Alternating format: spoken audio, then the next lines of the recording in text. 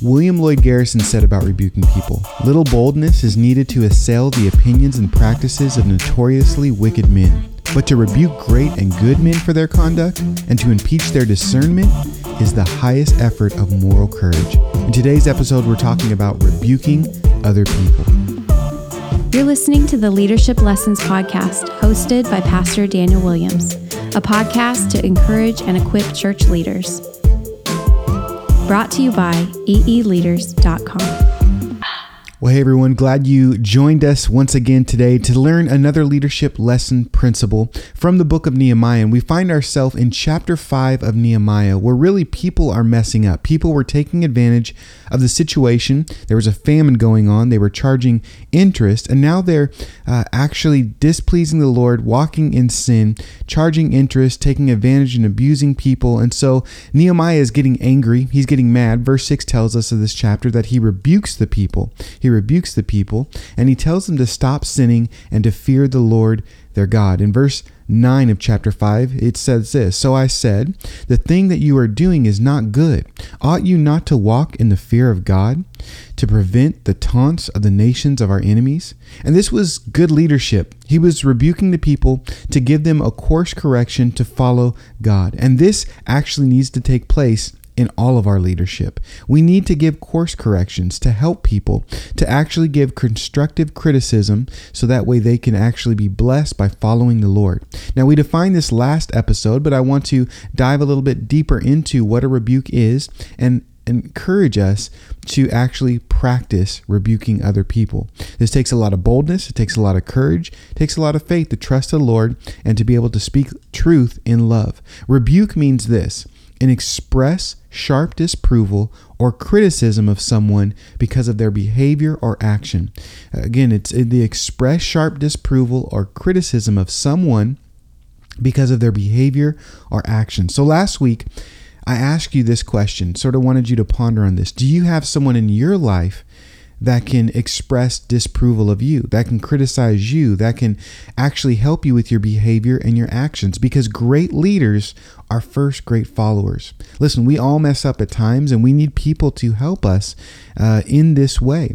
We need to be humble enough to ask for help, and this includes submitting to authority in God's word and to who God is and what He said, but also authority in submitting to other people. And so there will be times in our leadership that we mess up, that we need God to basically help us be corrected. We fight the flesh. It's a constant battle. And so it's a blessing to have people in our lives to help with our blind spots and to come alongside of us and rebuke us. Now, this week, I want to ask you this question from this chapter. Will you be bold enough now to rebuke others? Hopefully you're walking in humility. You have other people that you're submitted to, and you can see actually the blessing of being rebuked or being helped to see our flaws and our sin. But will you be that person? Will you be the leader that confronts people as they sin and point them in the right direction to the Lord, just like Nehemiah did in chapter 5? D.A. Carson said this: "If it is hard to accept a rebuke, even a private one, it is harder still to administer one in loving humility." I don't think people realize how hard it is to actually do this in their leadership, to rebuke in a loving way. I wish it wasn't a part of leading, but it is.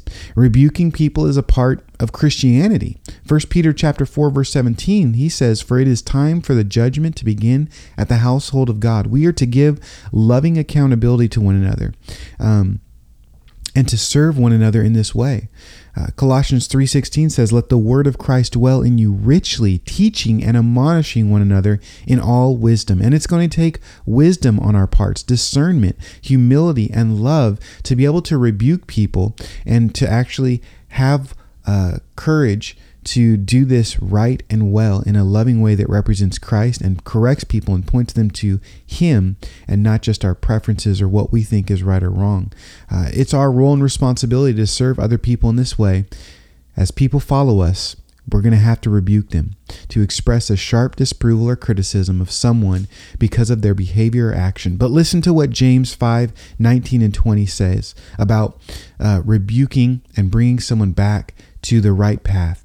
My brothers, if anyone among you wanders from the truth and someone brings him back, let him now know that whoever brings back a sinner from his wandering will save his soul from death and will cover a multitude of sins. Let us remember that as we rebuke people and bring them back to the Lord, it's a good thing. It's an amazing thing to be able to do, to be able to have the privilege to help people that are wandering from the truth and walking away from the Lord and having sinful behaviors, to say, hey, this is the truth. And we want to do this in love. We don't want people to walk in the flesh and sin, because it leads to death and corruption. But when they walk in the Spirit, right, as we're walking in the Spirit, we've seen the fruit of it. We've can testify and bear witness to God's goodness, that there's fruit of the Spirit. There's peace, joy, gentleness, love, patience, self-control, these things that come when we're walking in obedience with God. And that's what we want for everyone that follows us. As Paul said to others, follow me as I follow Christ. We want to be walking in humility and love and fellowship with God, fearing Him. And we want other people to follow our example.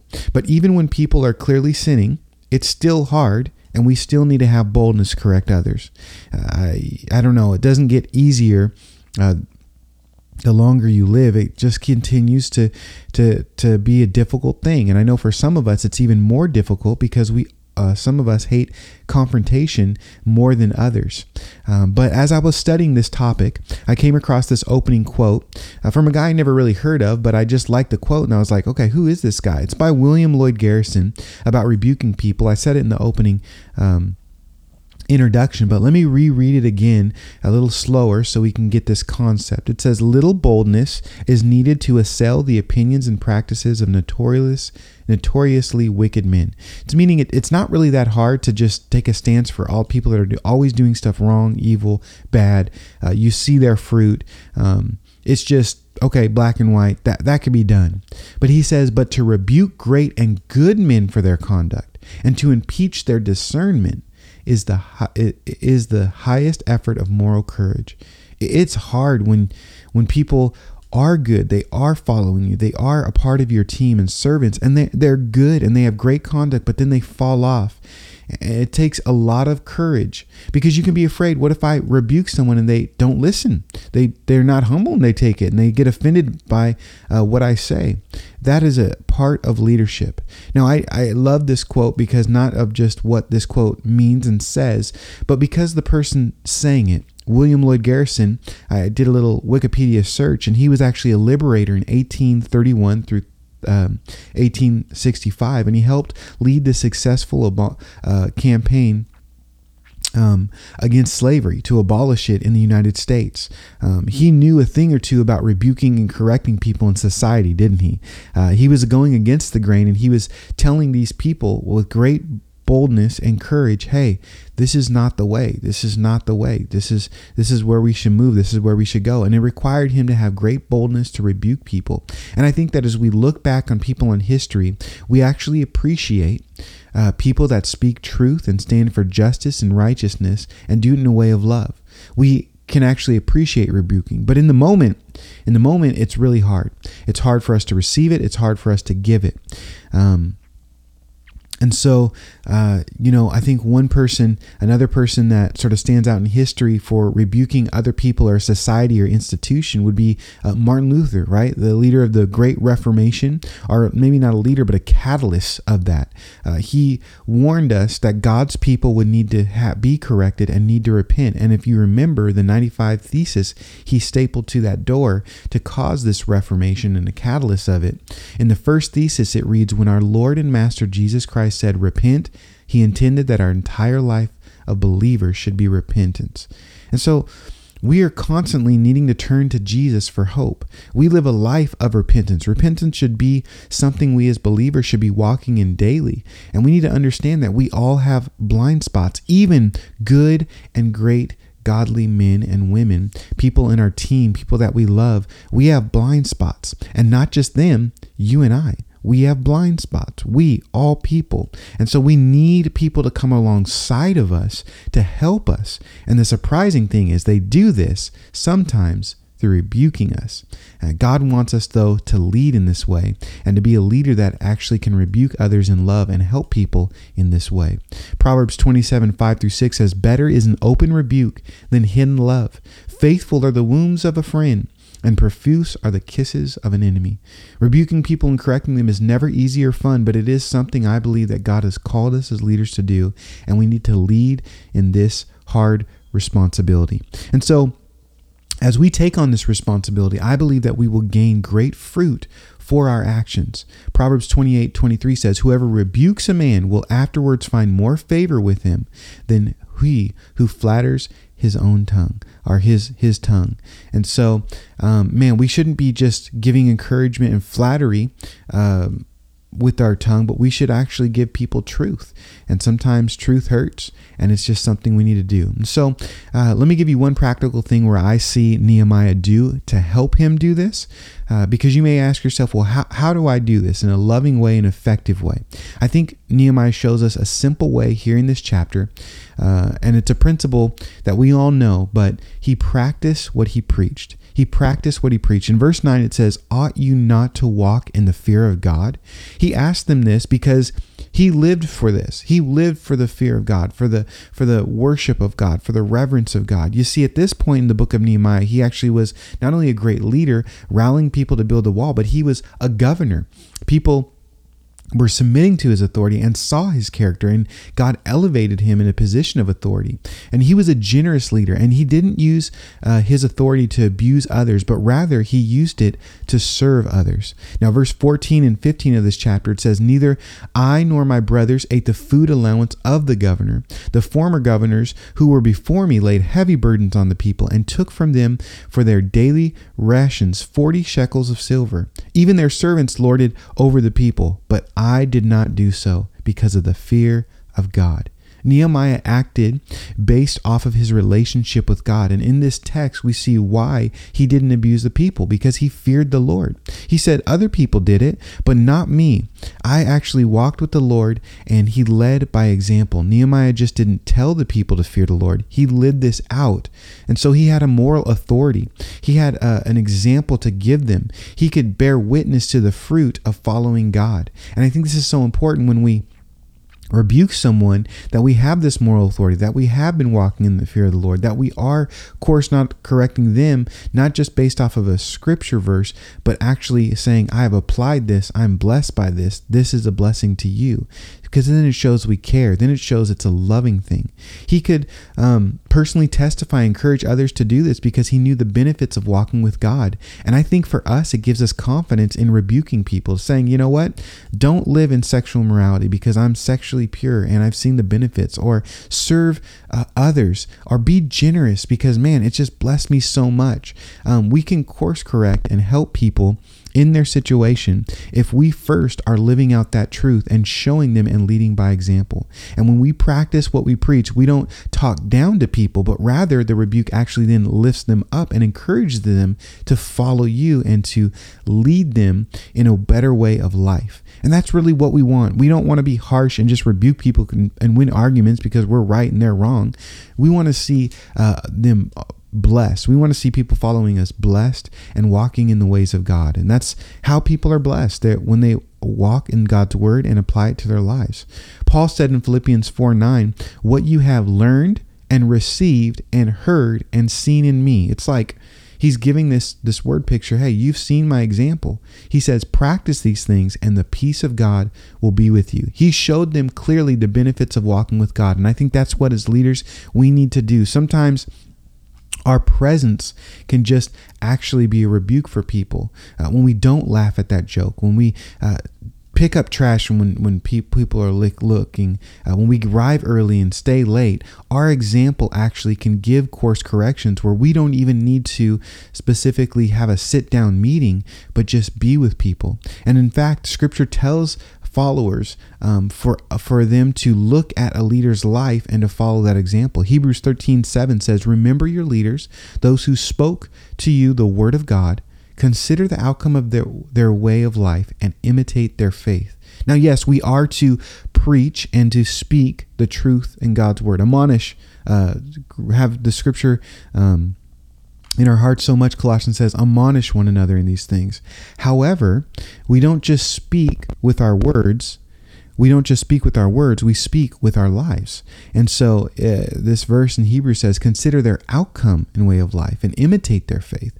Not only consider what you hear, but what you see. Leading by example helps soften the blow when we rebuke other people, because they will know that we are living out this truth and can actually see the benefit of living it out as well in our lives. So remember Peter's exhortation to the elders in 1 Peter 5:3 to not be domineering over those you are in charge, but to be examples to the flock. It's a great way to rebuke people, to literally live a life of repentance and being first submissive to God's word for yourself and have other people rebuke you. And so it can give you great confidence in rebuking people, because it is a responsibility of us as leaders. God not only wants us to rebuke others, but for us to walk in humility and to have people rebuke us, so that way we can be walking in righteousness and be followers as well. And so Nehemiah was one that feared the Lord, and it helped him conquer the fear of man. And so he approached these people and he rebuked others. Warren Wiersbe said this: the fear of the Lord means to seek to glorify God in everything that you do. Nehemiah was trying to do this and just telling others to do the same. As Paul would remind us, follow me as I follow Christ. When we are living for Jesus, we aren't talking down to people, but rather we're encouraging them to repent as we are repenting. We can be like David and testify personally of the great benefits of walking with God. Psalm 40 verse 4 says, blessed is the man who makes the Lord his trust, who does not turn to the proud, to those who go astray after a lie. And there is great power and strength when we are also living a godly life. This is why it's a part of godly leadership, right? Character. 1 Timothy chapter 3, or Titus. We will need a lot of love and humility to correct people, but know as we rebuke people from the depths of who we are and wanting to please Jesus, it helps us and it helps them. John Stott said this: the authority by which the Christian leader leads is not power, but love, not force, but example, not cohesion, but reasoned persuasion. Leaders have power, but power is safe only in the hands of those who humble themselves to serve. And as Peter said in that verse, we serve by not being domineering with those that we're in charge of, but being examples and being loving. And that's when we rebuke people our best and give them course correction, because we want the best for them. And man, it's a hard thing, but it's a life-giving thing that we need to learn this practice and implement it in our leadership. And so, man, as you are leading and following Jesus for yourself, submitting to authority for yourself, it helps you lead others, specifically to correct and to rebuke them. And here's a great thing: when this is done well, because I know it's not done well a lot, but when this is done well, and when you practice this and learn to pray and be dependent on the Spirit for the words that you need to love people, here's a great thing: when you point people to God, they'll be blessed. In Nehemiah chapter 5, verse 13, after he rebuked the people, it says, and all the assembly said, Amen. I agree with the truth that you shared, Nehemiah. And they praised the Lord. And the people did as they had promised. Nehemiah rebuked the people, and it was a hard thing to do. You're going to rebuke people, and it's a hard thing to do. But as people see their sin and the Holy Spirit convicts and they repent, the end result is them praising the Lord.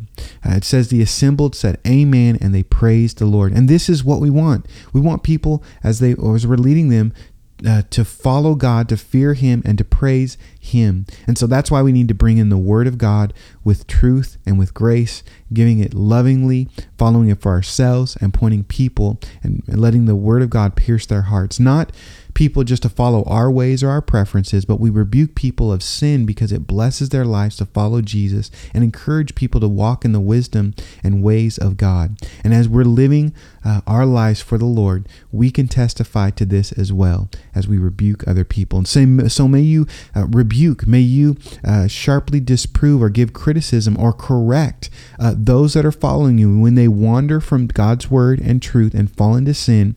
Know that God wants to use you to bless them and to serve them by speaking truth in love.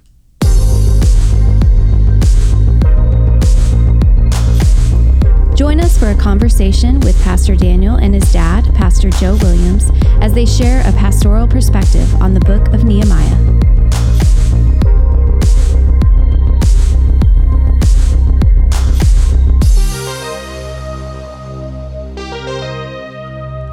Well, we're talking about rebuking people, and I don't think anyone enjoys rebuking others and correcting others. Rebuke really means an express, sharp disapproval or criticism of someone because of their behavior or actions. And ultimately, God has called many leaders to rebuke people, to correct them, to love them in this way. Joe, how important is rebuking people as a leader and actually loving people in this way? Well, you want to lovingly rebuke people, but you have to do it sometime because, you have people come in with all kinds of doctrines, and they want to spread it throughout the fellowship, and they want to teach,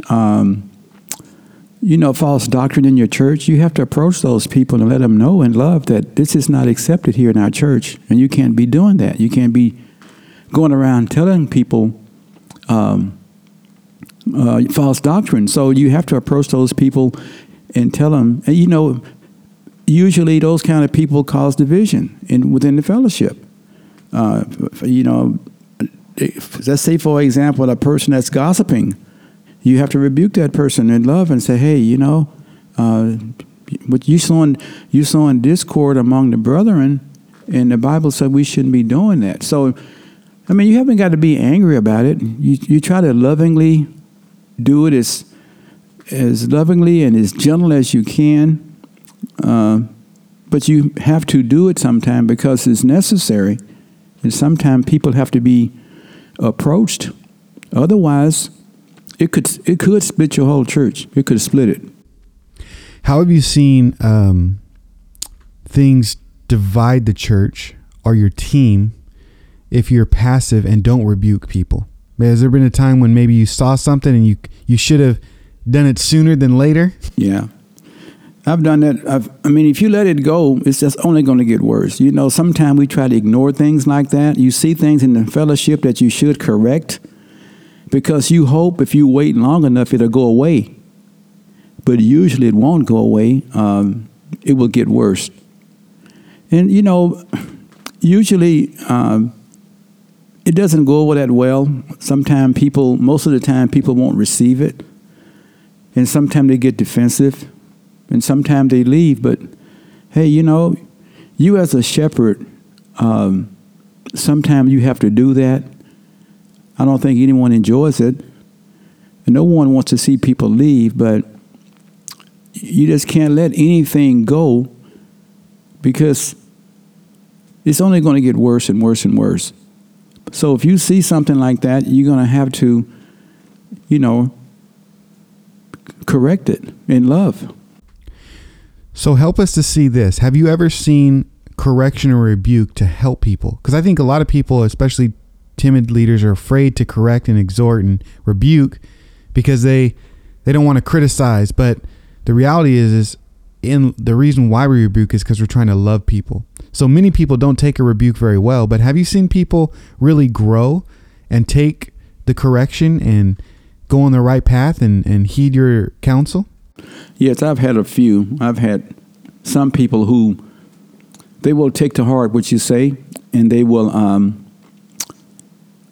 stop. They will just stop what they're doing, and they'll receive it, and they won't get offended, and they'll just obey your leadership and correct what they're doing, and everything's good.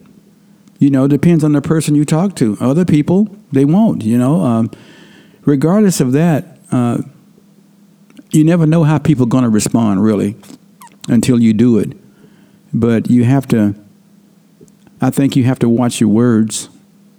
If you come in anger, if you come, unlovingly, it's going to set them off, and it's going to get worse. So you want to choose your words.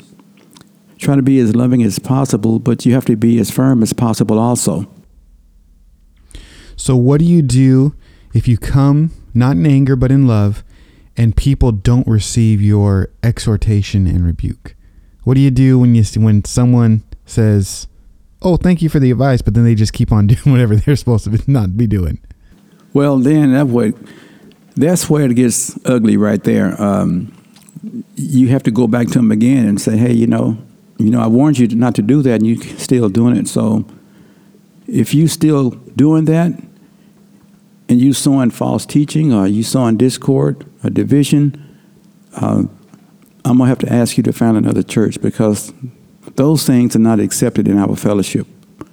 God blesses unity, so you are sowing disunity. And usually people will leave. Now, I don't think a lot of churches or people talk about it, but church discipline, especially for pastors, is a real and big thing.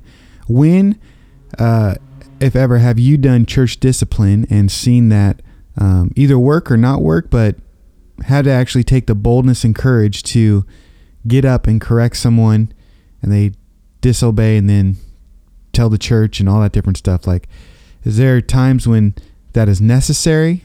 Yeah, that's another ugly situation. When church discipline in America, they say only 10% of the churches really practice church discipline anymore because they're afraid of a lawsuit.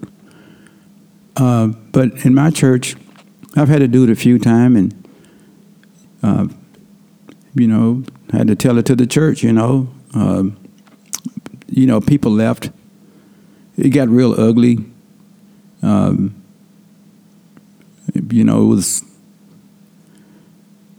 That's why most people don't do it. Most pastors don't do it, because usually when you do church discipline, people think that you're trying to judge them. They think you're trying to condemn them. You're only trying to correct them and get them to repent. But usually when a person is in sin, their heart gets hard and they don't want to receive your counsel. But, we have people come to our church sometime and they living together, and they don't see anything wrong with it. Sometimes they new believers, and I correct them, and sometimes they receive it. I give them marriage counseling, and usually they end up getting married and staying in the church. Other people, they want to live together and they want to still come to the church, and I said, you guys are living in sin, you guys shouldn't be doing that. And sometimes they'll leave and just find another church. And I think I'm responsible for what I approve and what I disapprove in the church, because you are the shepherd. So God is going to hold you accountable to do what is right, to do the right thing, and try to keep your church as pure as possible. Why is it a good thing and important to be a good example when rebuking people? Because that passage says, before you judge other people, you better take that log out of your own eye. And if you start rebuking people, they're going to say, well, what about you? What about your life? And are you doing this? How important is our character and us walking in holiness and righteousness when it comes to rebuking people? Yeah, you want to be the best example you can. None of us are perfect, I never had anybody tell me that before, what about your life and all of that. But usually when I approach people and I rebuke people in love, usually people, if they have the right heart, they will receive it. If they don't, they're going to get defensive. Some get angry. Some people, say they want all their money back they gave to the church. I've had people say that, well, we don't like this church anymore. Everything we gave, give us our money back. Well, I said no, because you gave the money to the Lord when you gave. Go ask the Lord to give it back to you. That's what I tell them. But, people say things, but you still got to do what you got to do. I wish everybody would be your friend, in ministry. But everybody's not going to be your friend. Everybody's not going to like you. Everybody's not going to like your personality. Everybody didn't like Jesus. So that's part of the call. Situations come up. You have to address it. I had a person in my church, he was just talking out during the service. He's just talking a regular conversation. I'm trying to teach, and he's just talking to somebody, and after the service, I had to gently tell him, says, hey, I find that very distracting by you talking, and I'm trying to teach. Could you not do that, please? If you want to talk, could you do it before the service or after the service, but not during the service? So he took it and, okay, I'm sorry, I'm going to do that. And he took it, he received it, and he didn't do it anymore. So I thought that was great. It just depends on who you talk to. Some people, they think they're always right, and they're not going to receive what you say. But whether they receive it or whether they don't, you still got to do what you have to do, because you are the leader, you are the shepherd, and certain things has to be addressed. If you don't address those things, it's going to spread. A little leaven the whole lump, right? It's going to spread. That's why a gossiper got to be stopped. He can't be going from person to person to person gossiping, because that's very damaging to a fellowship. Well, let me ask you this question, because I think we all want to know. With your experience, will rebuking other people ever get easier as a leader? It's never easy. Paul told Timothy to reprove and rebuke with all long suffering. He told him to rebuke. There's a time for it. A strong leader knows when, and a strong leader knows how, but it's never easy, because you never know how a person is going to respond. Sometimes they get mad, they get angry, Sometimes they say, well, you can't judge me. Who are you to judge me? You tell them, it's not me judging you. It's the word that's judging you. It's not me. But, I've had people come in, they want to do their drugs. They come in, they have a severe drinking problem. They come in with severe, some hooked on pornography and stuff like that. And, I tell them, and sometimes they receive it, sometimes they don't. But you're not responsible, whether they receive it or whether they don't. You still have to do what you have to do. You can't worry about who's leaving or who's going to stay. You just never know. I mean, people can walk anytime they want, really. They do not have to come to your church. They can go to any church. But I think church have to have guidelines. People have to know that is not acceptable here. What are you doing? Lastly, how important is it to rebuke people and accompany that with prayer? Because we understand that we wrestle against not flesh and blood, but spiritual things. And sometimes there's strongholds and all this different stuff happening. How important have you seen prayer in rebuking people and praying for people before, during, and after you rebuke people?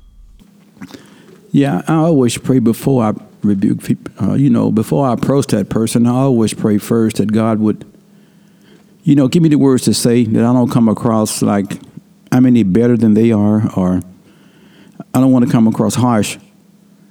But I still do it, and most of the time I've had people even thank me for it, believe it or not.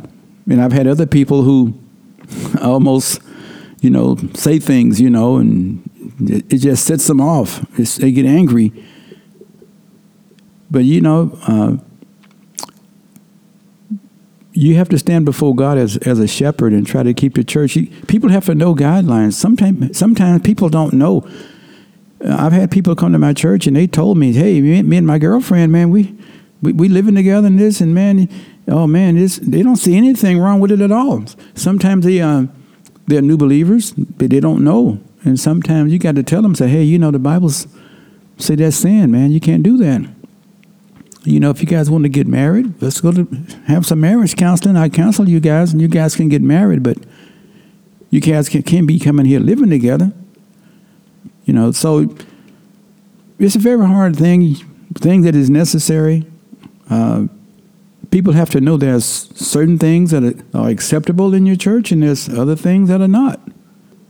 Jesus rebuked the Pharisees, the scribes, he called them hypocrites, dead men's bones, because he saw their hearts, they were saying things with their mouth, but their hearts was far away from him.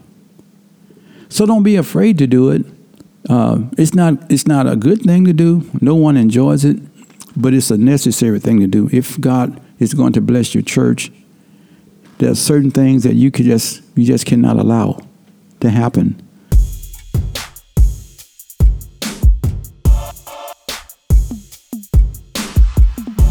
Thank you for joining us for today's Leadership Lessons podcast. For more content, you can visit eeleaders.com and follow us on social media @eeleaders.